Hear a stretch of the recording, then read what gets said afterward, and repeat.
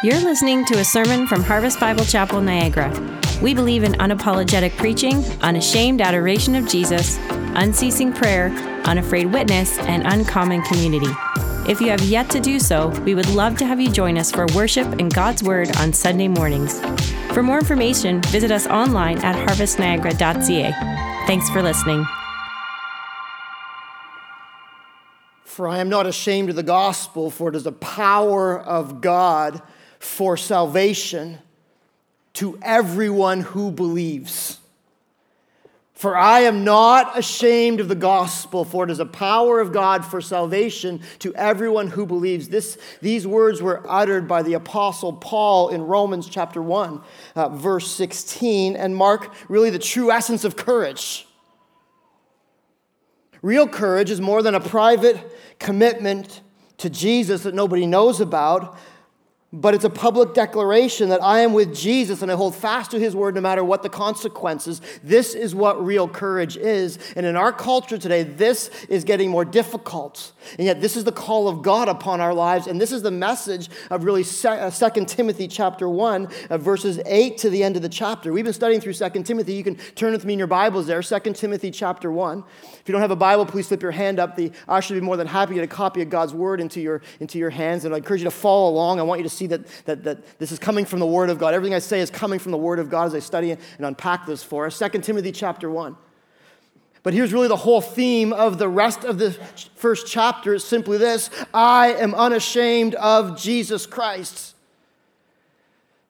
Already I think I have your attention because the truth of the matter is we know we should be unashamed, but let's be honest, you leave here, it's easy to stand up for Jesus at church, you leave here, you go into the culture, and we find ourselves sitting down instead of standing up.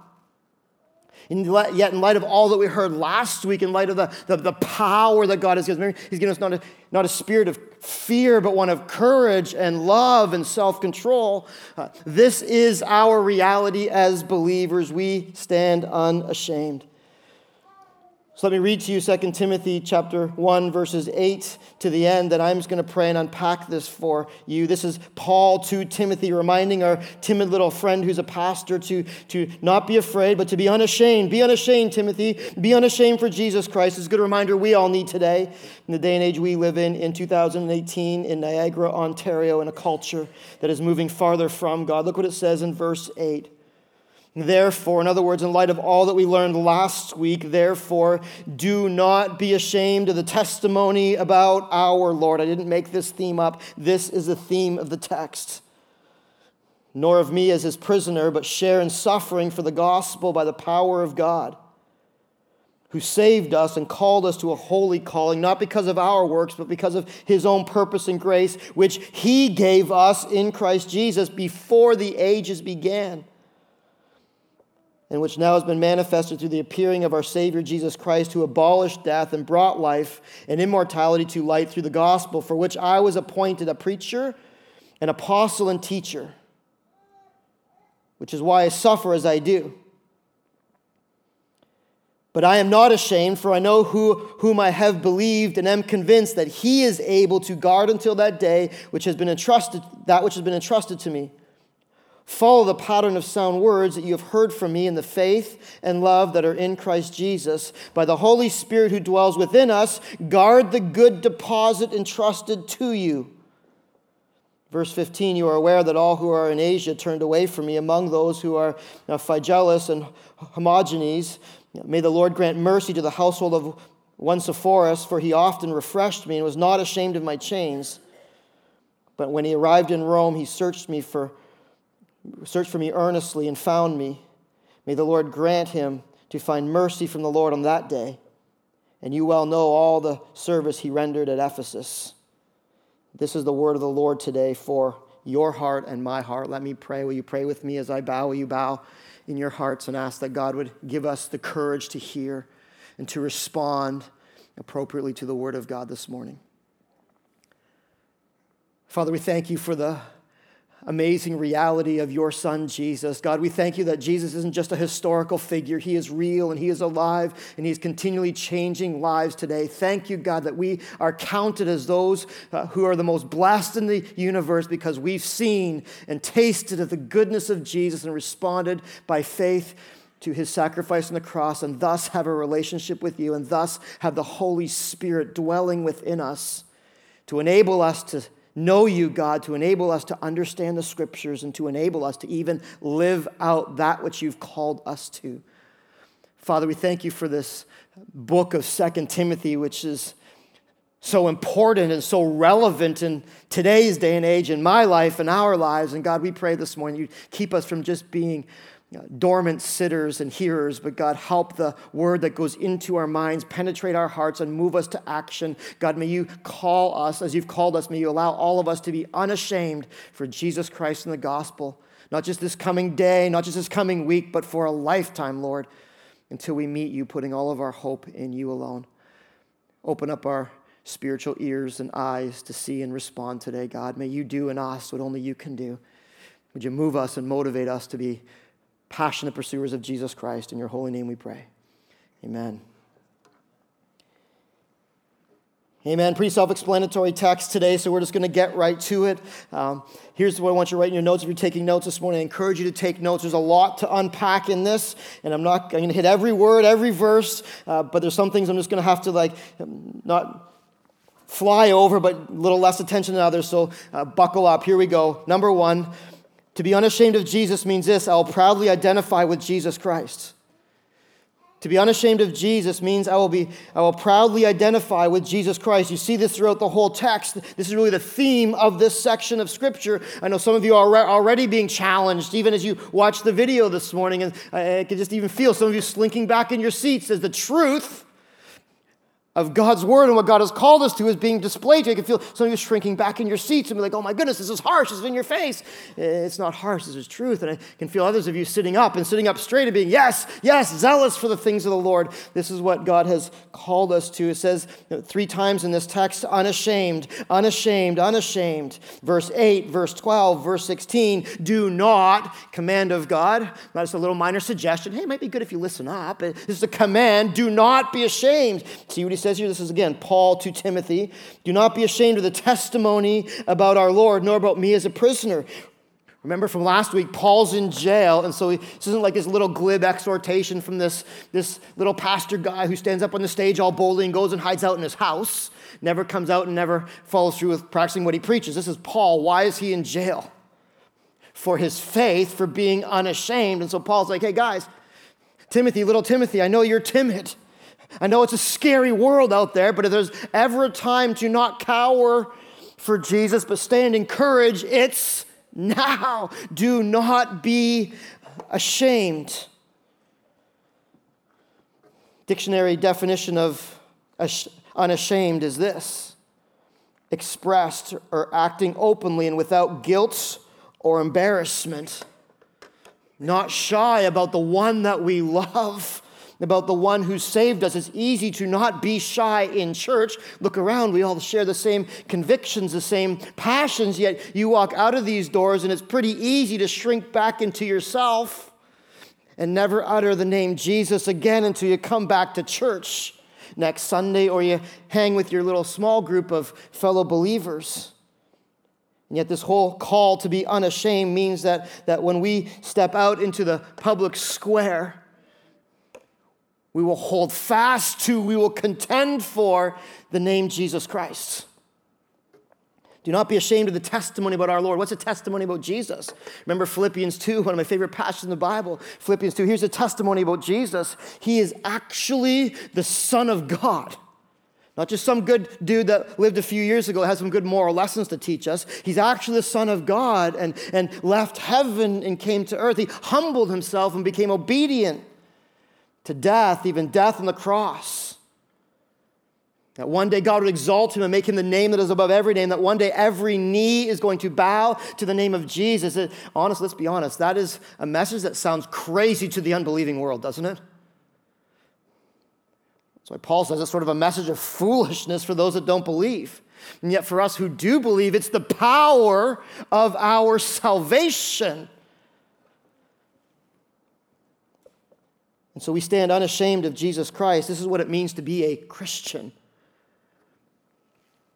To be unashamed of Jesus.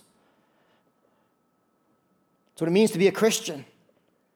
No such thing as a closet Christian or a covert Christian or an undercover Christian. To be a Christian means that I publicly identify with Jesus Christ. You know, the first time Christian comes up in the New Testament is Acts chapter 11, verse 26. The disciples were here first called Christians. Why? Because their behavior, their activity, and their speech were like Christ. Truly Christian literally means belonging to the party of Christ. I am in Christ and I come from Christ. It's like I'm an Ontarian. It means I belong in Ontario. I come from Ontario. I'm a native of Ontario. Or I'm a Canadian. Tells you where you come from, what you kind of stand for, and where you're organized in the world. We are Christians. We're followers of the way, as it says in Acts 9, verse 2. The reality of the scriptures teach us that we're either with Christ, all in, 100%, no looking around, no turning back, no slinking under the seat when someone mentions his name. We're either with Christ or we're not at all. Even already, I read this first sentence of this text and I'm not just a little bit challenged, I'm really challenged in my faith. You? Unashamed. We identify with a lot of things in this world, don't we? If someone were to ask you, define yourself to me, I am blank, what would you say? First thing off your lips, hey, tell me about yourself. Who are you? I am a. First thing we generally think of is I am, again, a Canadian, or I'm from Ontario, or I'm a husband, or I'm a wife, or I'm a father or mother, or I'm a child. Men generally start with I am a banker. I am a pastor. Maybe it's your abilities you define yourself by. I am a musician or I'm an artist. You know, first thing off every Christian's mouth should be, hey, tell me about yourself. Who are you? I'm a follower of Jesus Christ. Well, that's a little awkward, Pastor. People might look at me funny. They might not want to be my friend if I do that. I'm just starting a new school year, and what are people going to think on Brock campus or Niagara College campus if first thing I say is I'm a Christian? My workplace, if I was really overt about my faith, it might cause me a little bit of stress. So what's our tendency as Christians in North America in 2018? We go undercover. We whisper, I'm a Christian, if I'm asked. But we never boldly proclaim that we're Christians. I think this is one of the big struggles of our church today. Why is the church not thriving in North America? Why are more churches closing than opening? Why is it that the church seems lame and people aren't attracted to it? I think because we're so shy about our faith. And in essence, we've become ashamed of Jesus Christ. We worry more about what the world thinks than what Jesus thinks. And if you think that's not a big deal, it is a big deal. Listen to what it says in Mark chapter 8, 38. Jesus says being ashamed really tells whether you're with Christ or not. Whoever is ashamed of me in this sinful and adulterous generation, it says here, this is Jesus speaking. Of him the Son of Man will also be ashamed when he comes in the glory of his Father with his holy angels. Uh-oh.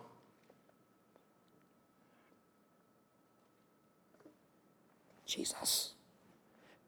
He comes back riding on his horse. But I know you, but you're ashamed of me your whole life. Why would I now scoop you up and take you to eternal glory? It's amazing to me because we live in the least persecuted part of the world when it comes to our faith, and yet somehow we've become the most ashamed. Reading the story this week about a guy named Stephen Krieger, and he went with Open Doors Ministries visiting persecuted Christians in the Middle East.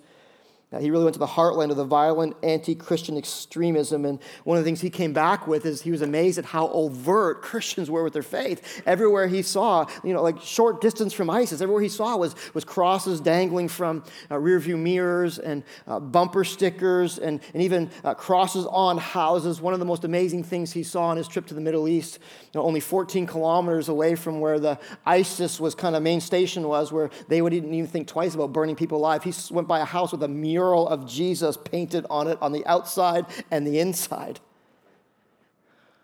Awesome. And yet that's just not for people overseas. That's for us. That's for us. I could preach the whole sermon on this, but I'm not going to. Let me ask you this before I move on to point number 2. It's a hard thing with preaching through text. I could preach like literally verse by verse. Let me ask you this. Are you ashamed of Jesus Christ? Or you stand unashamed with Paul for the testimony of our Lord and Savior? Are you the type of person that talks about Jesus here, you leave, and you don't mention him again? Are you the person that has to drop their napkin at the restaurant in order to say a quick prayer, Jesus, please bless my food and bless it to my bodies in Jesus' name? Whoo, amen. Are you unashamed just to stop and thank the Lord for the meal that who's provided? He's provided for you. Are you the one in the workplace or school that when the jokes about Jesus come or the jokes get crude, you sit back in silence and really disown the one who saved you? The conversation goes to what's right and what's wrong. Are you the one that's going to stand with Jesus? Or are you the one that's going to keep your mouth closed in awkward silence?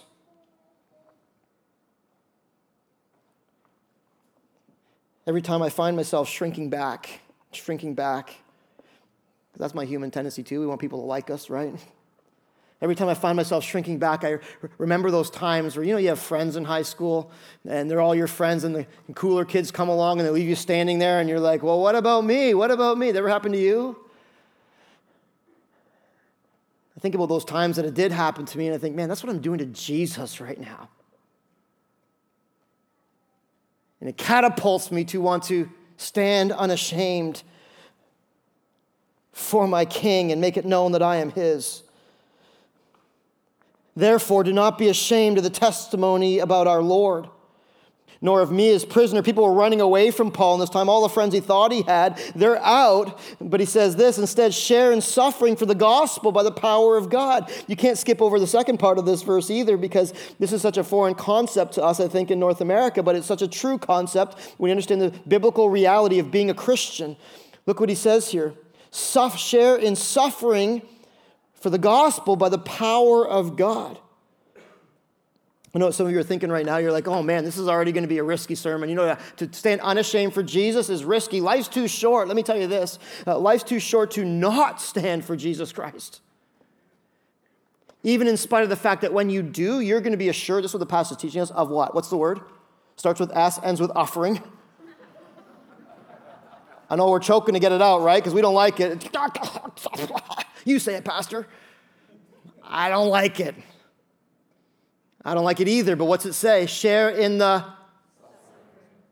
Half you get it. Share in the... Yeah. It means that there's going to be suffering, and yet look what it goes on to say, share in the suffering for the gospel by what? By the power of God. Here's the second thing I want you to write in your notes. This is what it means to be unashamed. It means that with God's help, I will power over the suffering that comes my way. With God's help, I'm going to power over the suffering that comes my way. To choose Jesus, let's be honest with you, to choose Jesus actually means that it will be a little bit harder in this life and not easier. But I thought Jesus was supposed to come to make my life perfect, that I could have a Hollywood script to all my dreams and all my hopes. Might be what some guys on WDCX preach, but it's just not true. In fact, the Bible tells us over and over again to choose Jesus means you're going to choose suffering. It's the hard path in this life, but it's the right path. It's the narrow path we learn. It's the path least taken. But over that path has life and has Jesus. Over the other door, the door that everybody else seems to take, the door that we try to slam Jesus through, is the wide path, the path that is easy, it's comfortable, you give into all your fleshly desires, and everybody loves you, and yet that path over it has death and the enemy. And so to choose Jesus means we choose the narrow path. With the narrow path comes suffering. Don't believe me? It's throughout the whole New Testament. Just crack it open and start reading. You'll find that there's verses like 1 Peter 4:12. It says this, "Beloved, do not be surprised at the fiery trial." Do not be surprised at the fiery trial. Not like it's going to hurt a little bit. There's the fiery trial sounds pretty intense to me, doesn't it you? Remember, God chose to choose words on purpose here. He's not choosing just words that don't mean it. These are your words he chose that are important. Do not be surprised when the fiery trial comes upon you to test you as though something strange were happening to you. Uh-oh, what's this? I didn't expect this. Joel Osteen told me it was going to be my best life now. Reality is, it is our best life now. Why? Because we have Jesus, even in the midst of suffering. But not for all the reasons that maybe you hear on the radio.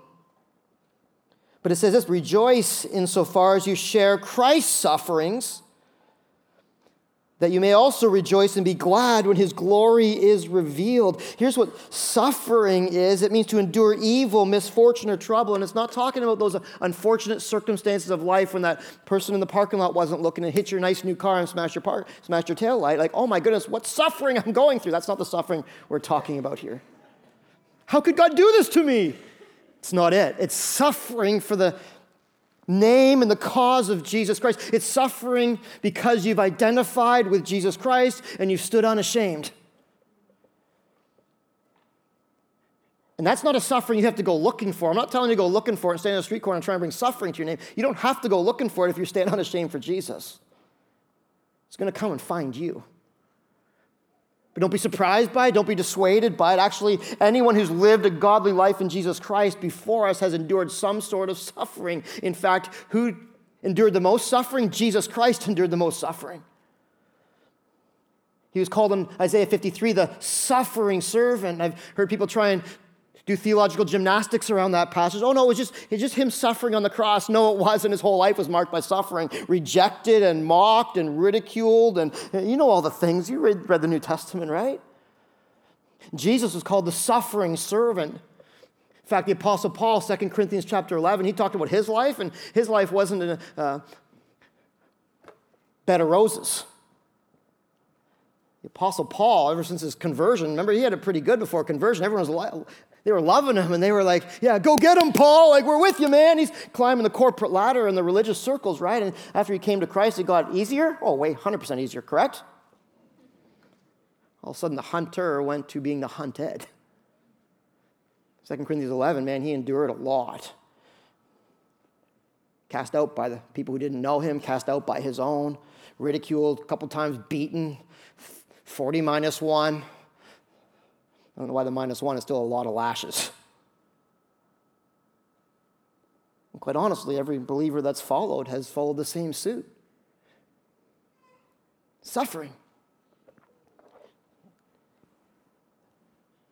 In our culture, we've been blessed. We don't suffer that much, but yet I don't want to minimize what we suffer because we do suffer. You stand for Christ, and you will face some sort of marginalization or ostracization, or people are going to characterize you as this and that and ridicule you and all kinds of things. He says, is that a reason to shrink back? No way. I love even reading now the websites about the persecuted church and you know the 50 worst countries in the world is a 50 top watch list of what people go through for their faith. It inspires me to walk through the little things I go through with greater confidence and greater assurance. Because, you know, if people around the world can go through suffering, surely I can go through a little bit of a snicker and a little bit of a, you're not invited to that party. Okay.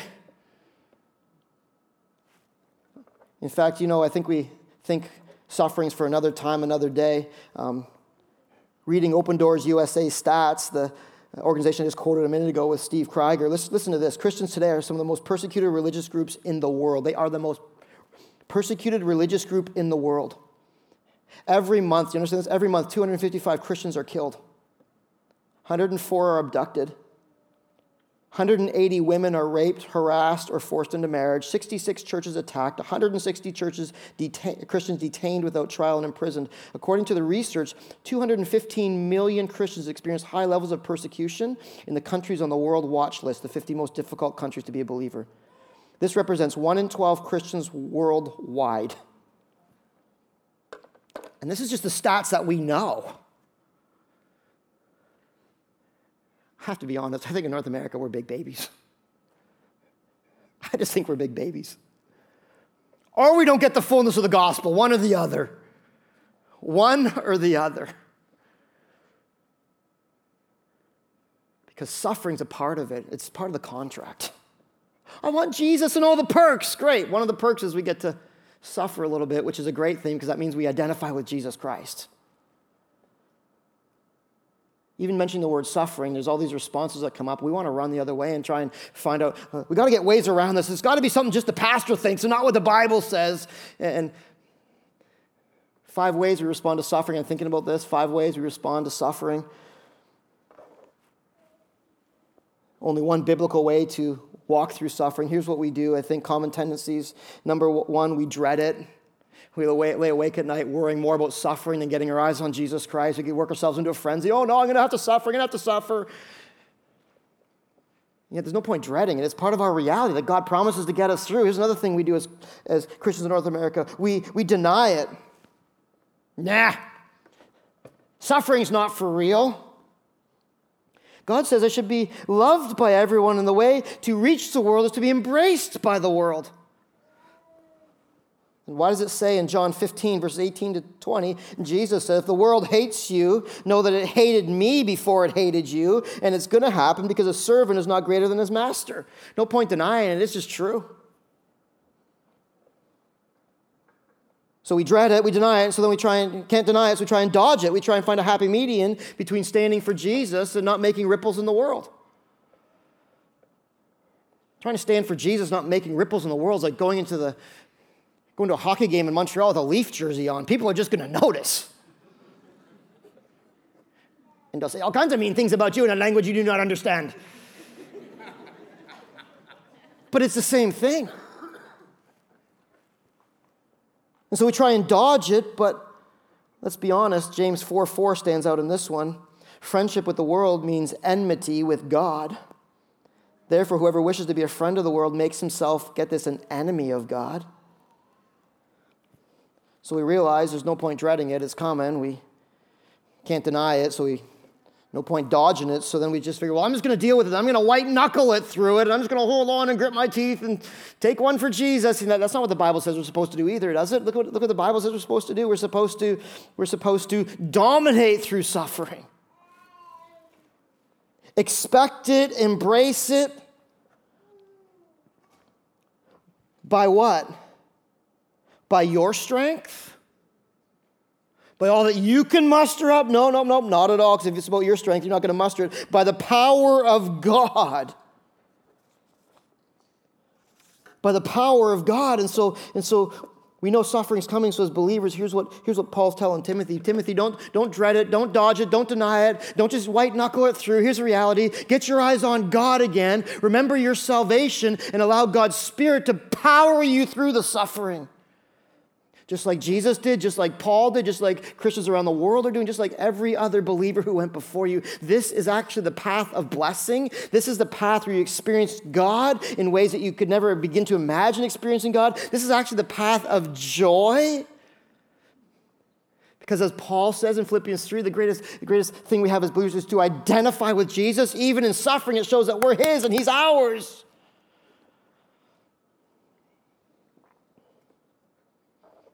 This is actually the path of abundant life, so contrary to the world, but so alive in God. Here's what Piper says, the way of the cross is the way of suffering. Christians are called to die, not kill, in order to show the world how they are loved by Jesus Christ. How do we show the world that we love Christ? He's the most satisfying to us when we're willing to do anything for him.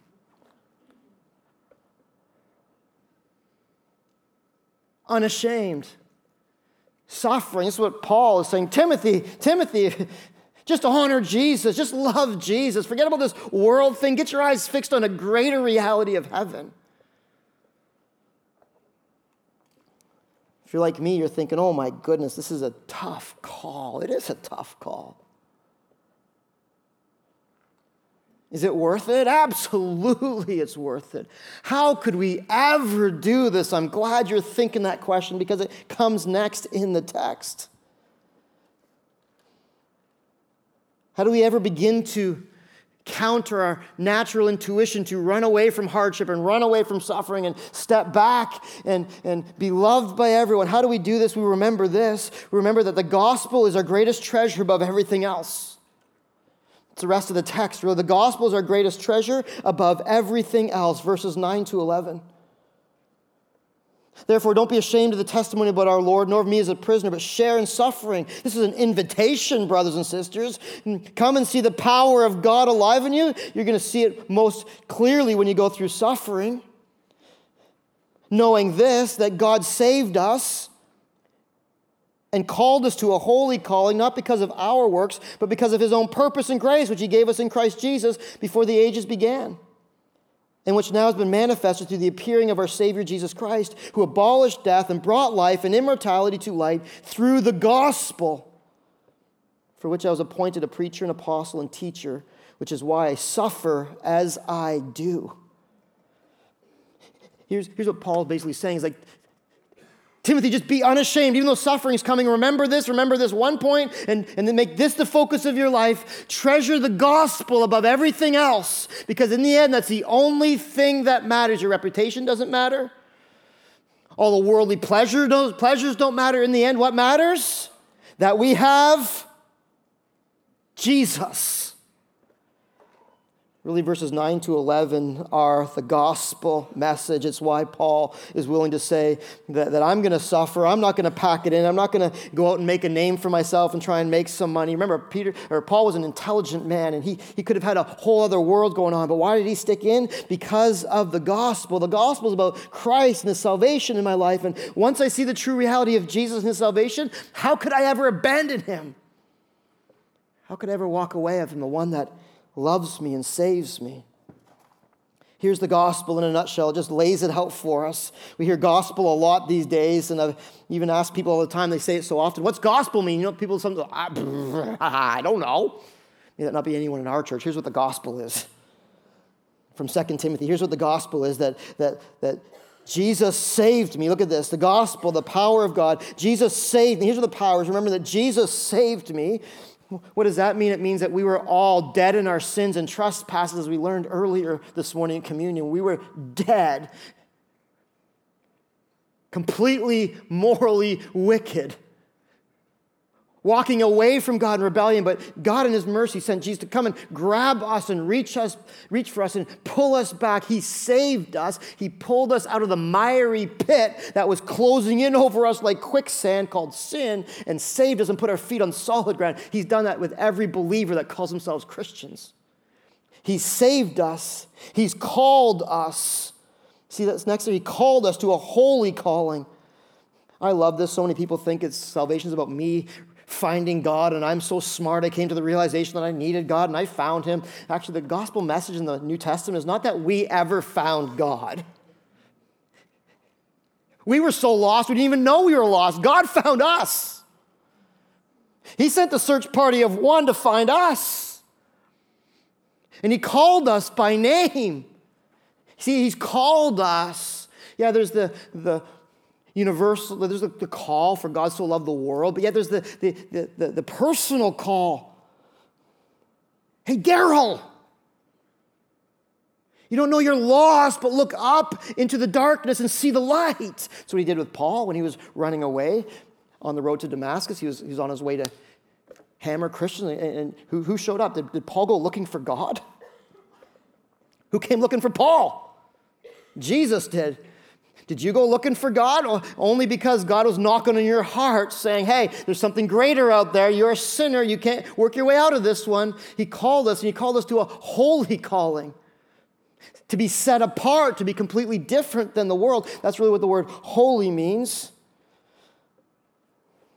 It's like this. Remember in public school when you're in the recess and everyone's picking teams for the recess? Red Rover, we call whoever Rover. Remember that? And you're picking teams?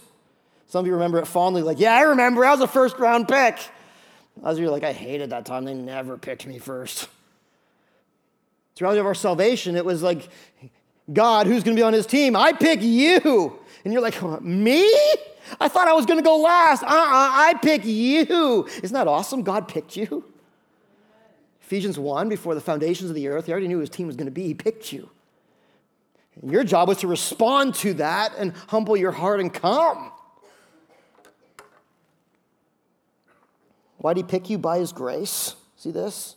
Not because of our works, but because of his own purpose and grace. Because God had a plan for your life. It's greater than your little plan for your own life. Well, I'm going to grow up and I'm going to be maybe it's going to work out, maybe it's not. God has a greater plan that he called you by his grace according to his own purpose for your life.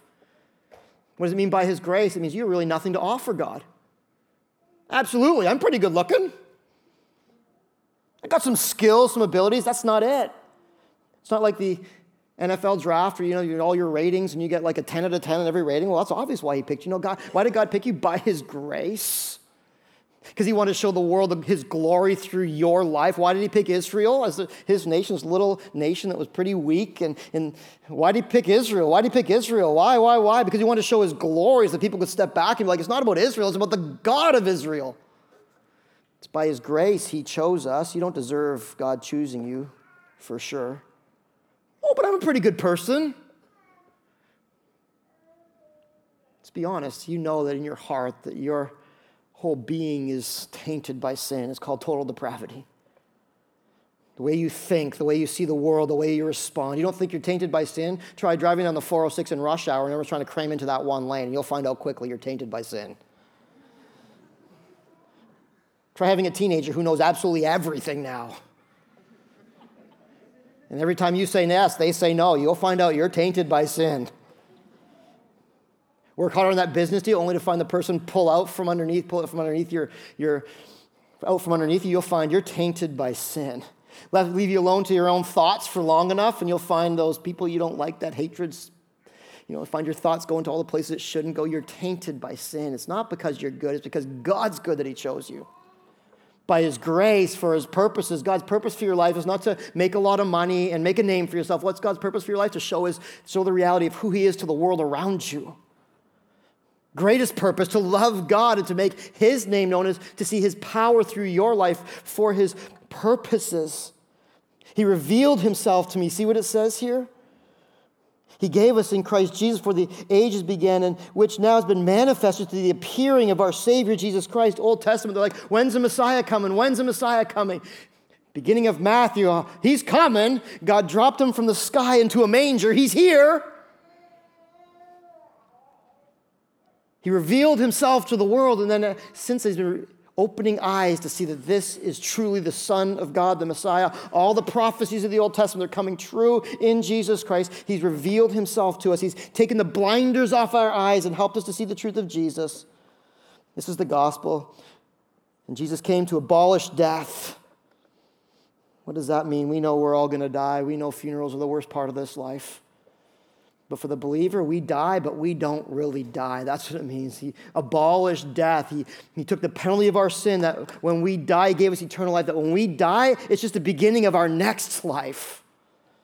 The greater life, the life we're created for. Our best life is not now. It's when we're with Jesus forever. Jesus abolished death for believers. He abolished it. It's gone. Because of Jesus, one day we're going to be able to share in the celebration of the ages. They might be mourning at our funeral, but when they're mourning at our funeral, we're in heaven celebrating like we've never celebrated before. Even Baptists are going to dance in heaven, I'm convinced. And every hand is going to be high for Jesus Christ. It's going to be greater than going to St. Patrick's Day in Ireland is going to be greater than going to the Mardi Gras in New Orleans or even New Year's Day in New York. It's going to be eternity with our God, the celebration of the ages. He's abolished death. We don't have to worry about death. It's done. It's finished. It's over. But he didn't just abolish death. Look at this. He brought life and immortality. It starts the moment we accept Jesus. He brought life and abundant life, it says in John 10, and light through the gospel. He opened our darkened eyes to see true light. He gives us abundant life that you can't have apart from Jesus Christ. So many people try to live life apart from Jesus Christ. You know, they find emptiness, death. I'm amazed at how many famous people are ending their own lives. But they got it all. Not all. They missed the one person that matters most, Jesus Christ. Is they don't even have life. They know they don't have life. They might have money and looks and the women and the men and everything else. They don't have life. The mansions, they don't have life. Jesus is the only one that brings life to our souls. Verse 11, so this is why Paul was appointed a preacher. So he's appointed to proclaim this, an apostle and a teacher, not just to proclaim the good news of salvation, but to teach it. And so we know the salvation, the gospel message is more than, hey, Jesus loves you and died for you. That is it in a nutshell, but there's more to it than that. He died to save you, and now he's given you all that you need to live an abundant life, which is a life of righteousness, not a life of sin, sanctification. So Paul's not just proclaiming this gospel, which I just proclaimed to you if you realize it or not, but to also teach you then how you can live by the power of God and experience the life of Christ in you, that you live completely different than you used to live. The old nature is gone, the new nature is here. And to teach you that. This became Paul's passion and Paul's life, the same passion and life that we should be motivated by each day. How can we get to the place where we're willing to stand unashamed and even go through suffering for Jesus Christ? How do we get there? It's not by going like, I'm going to be unashamed today. Today's the day I'm going to be unashamed. Today's the day it's not it. Well, how is it? It's to get your eyes on the glory of the gospel again and treasure Jesus and the gospel more than everything else. Everything else. Daily wake up and, oh God, I'm so glad that you are alive, and I'm so glad that you saved me and made me alive in you. And so today, God, here's how I worship you. I live my life for you and for your glory alone. I live my life for the gospel. It's the Matthew 13 principle. Remember that principle where the merchant finds the pearl of extraordinary value and sells everything he has, and as long as I have the pearl, I have it all. Or the guy who's walking through a field and finds a treasure in the field, and he quickly buries it and goes, sells everything he has just to buy the field, because if he has the field, he has the treasure. If he has the treasure, he has it all. That's us in Jesus. If we have Jesus, we have it all. If we have salvation, we don't need anything or anybody else. Ultimately, we have everything our little hearts ever longed for. We have abundant life and light and no more death, and who cares about anything else? And that's how we can stand unashamed. That's how we can go through suffering, because we realize if we have Jesus, we have it all. Aren't our hearts little idol factories, aren't they?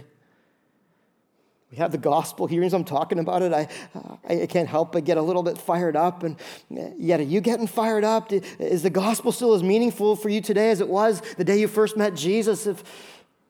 Jesus is becoming more precious to us, not less. We increasingly see the reality that I don't care about people liking me anymore. I don't care about having all the things. I just want to live my life for Jesus. If I have Jesus, I have it all.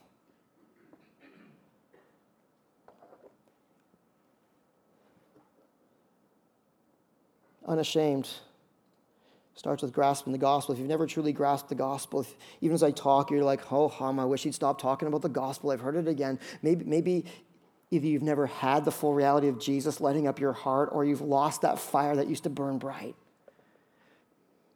That's where you're at today. Ask God, God, give me a greater view of Jesus, a greater view of the gospel. If you're here, this is firing you up. Let God stoke that fire today. Let God kindle that fire in you again. That man, I just want to live my life for one purpose, the one who saved me. I want to live to glorify and honor him. Here's the last thing. Number 4. How do I live unashamed? How do I share in Christ's suffering and power through? It's by putting 100% of my confidence in God. It ultimately comes through putting 100% of my confidence in God. I love verse 12. You can circle this. You can highlight this. It's not wrong to do that in your Bibles. You can star it. I've done all those things. I've circled, I've highlighted, I put a little star here. This is the verse that really helps us fully grasp how this could ever be accomplished in our lives, how it was accomplished in Paul's life, how Timothy could ever live this out, knowing this. But I am not ashamed, he says again. For why? For I know whom I have believed and am convinced that he is able to guard until that day that which has been entrusted to me. This is the log on our spiritual fire. It's ultimately putting our confidence in God, not ourselves.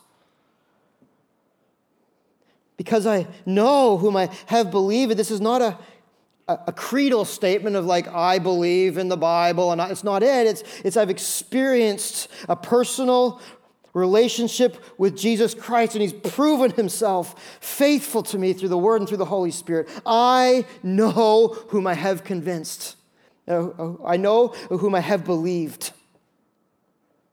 And I am convinced that he is able. Let's be honest. I'm not able. You're not able. But he is able. The older I get, the more I realize that to be true. Remember when my son Zach was just a little guy, he used to think that his dad was able to do anything. And he'd be like, things would break. He'd be like, fix it, Dad. And I'd be like, there's no way to fix that shattered glass. There's not a... Fix it, Dad. And now that he's like a teenager, he's like, Dad, you can't fix anything.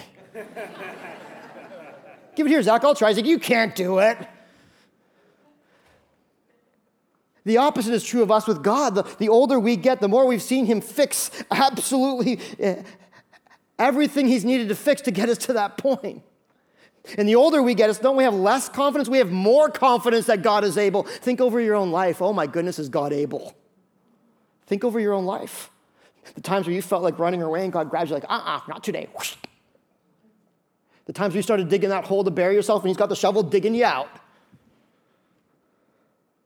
The times you thought there's no way, this wall is impossible to get over. God somehow got you over that wall and around that obstacle. Who's able? Who's able to help you stand? God's able. And God's able to guard until that day. All that's been entrusted to us.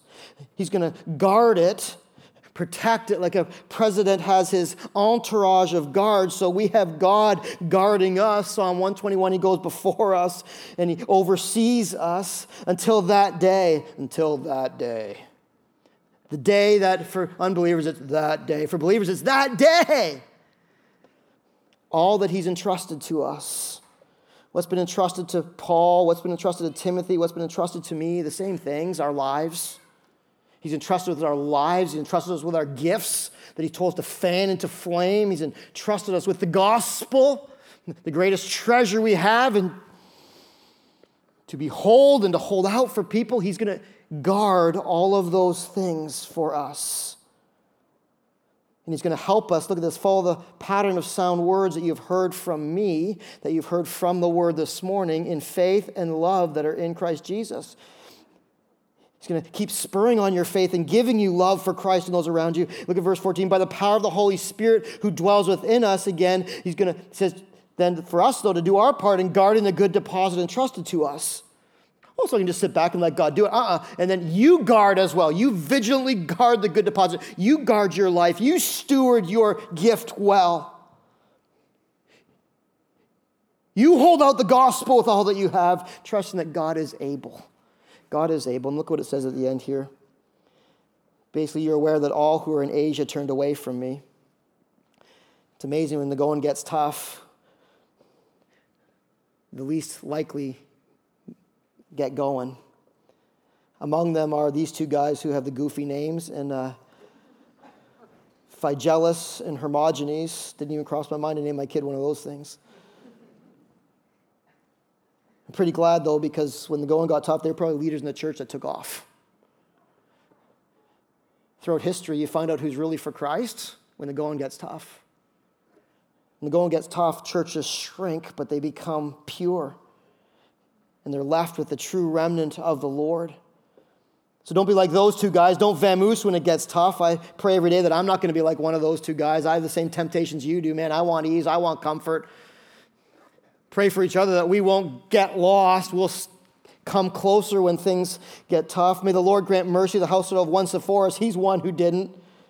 He often refreshed me, was not ashamed of my chains, probably because he'd visit him in prison.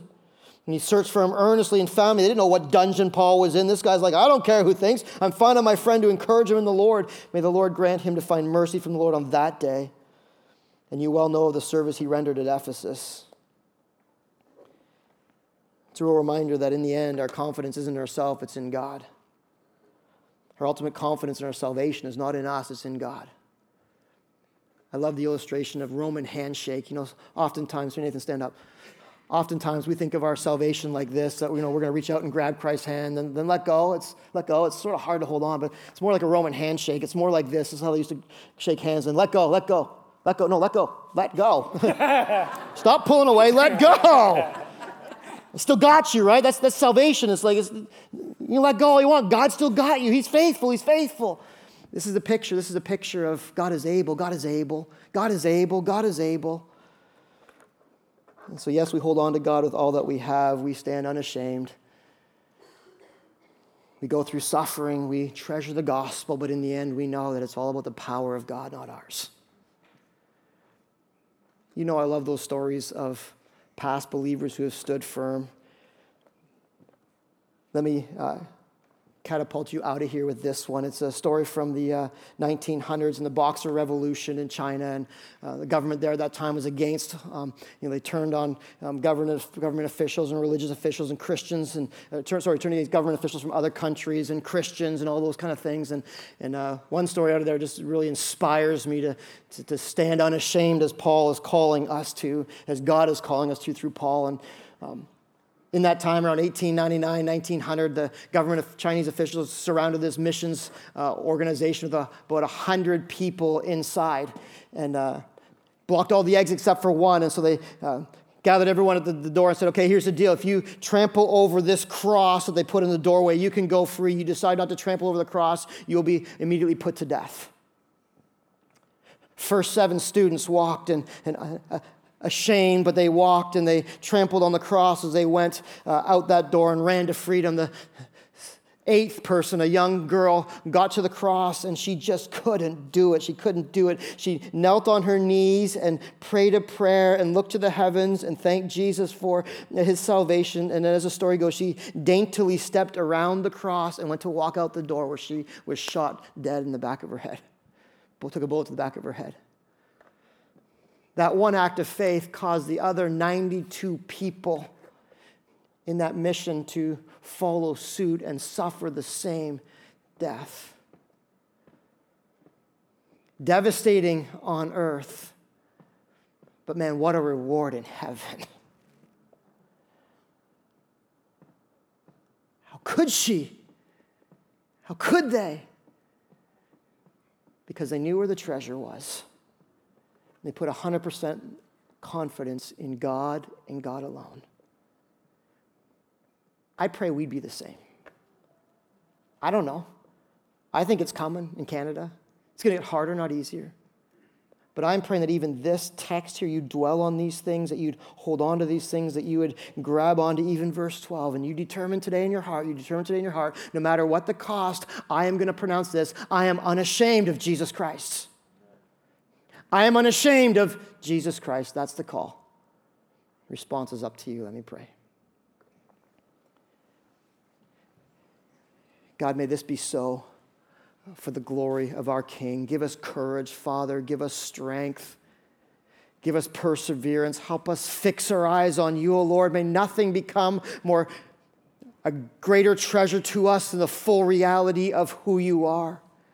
Would our confidence, God, be continually in you and you alone. Oh, God, thank you that we can be convinced that we've believed in you and you are able to carry us until that day. Make this passage a reality, Father, by your Holy Spirit in every one of our hearts. In Jesus' name, amen.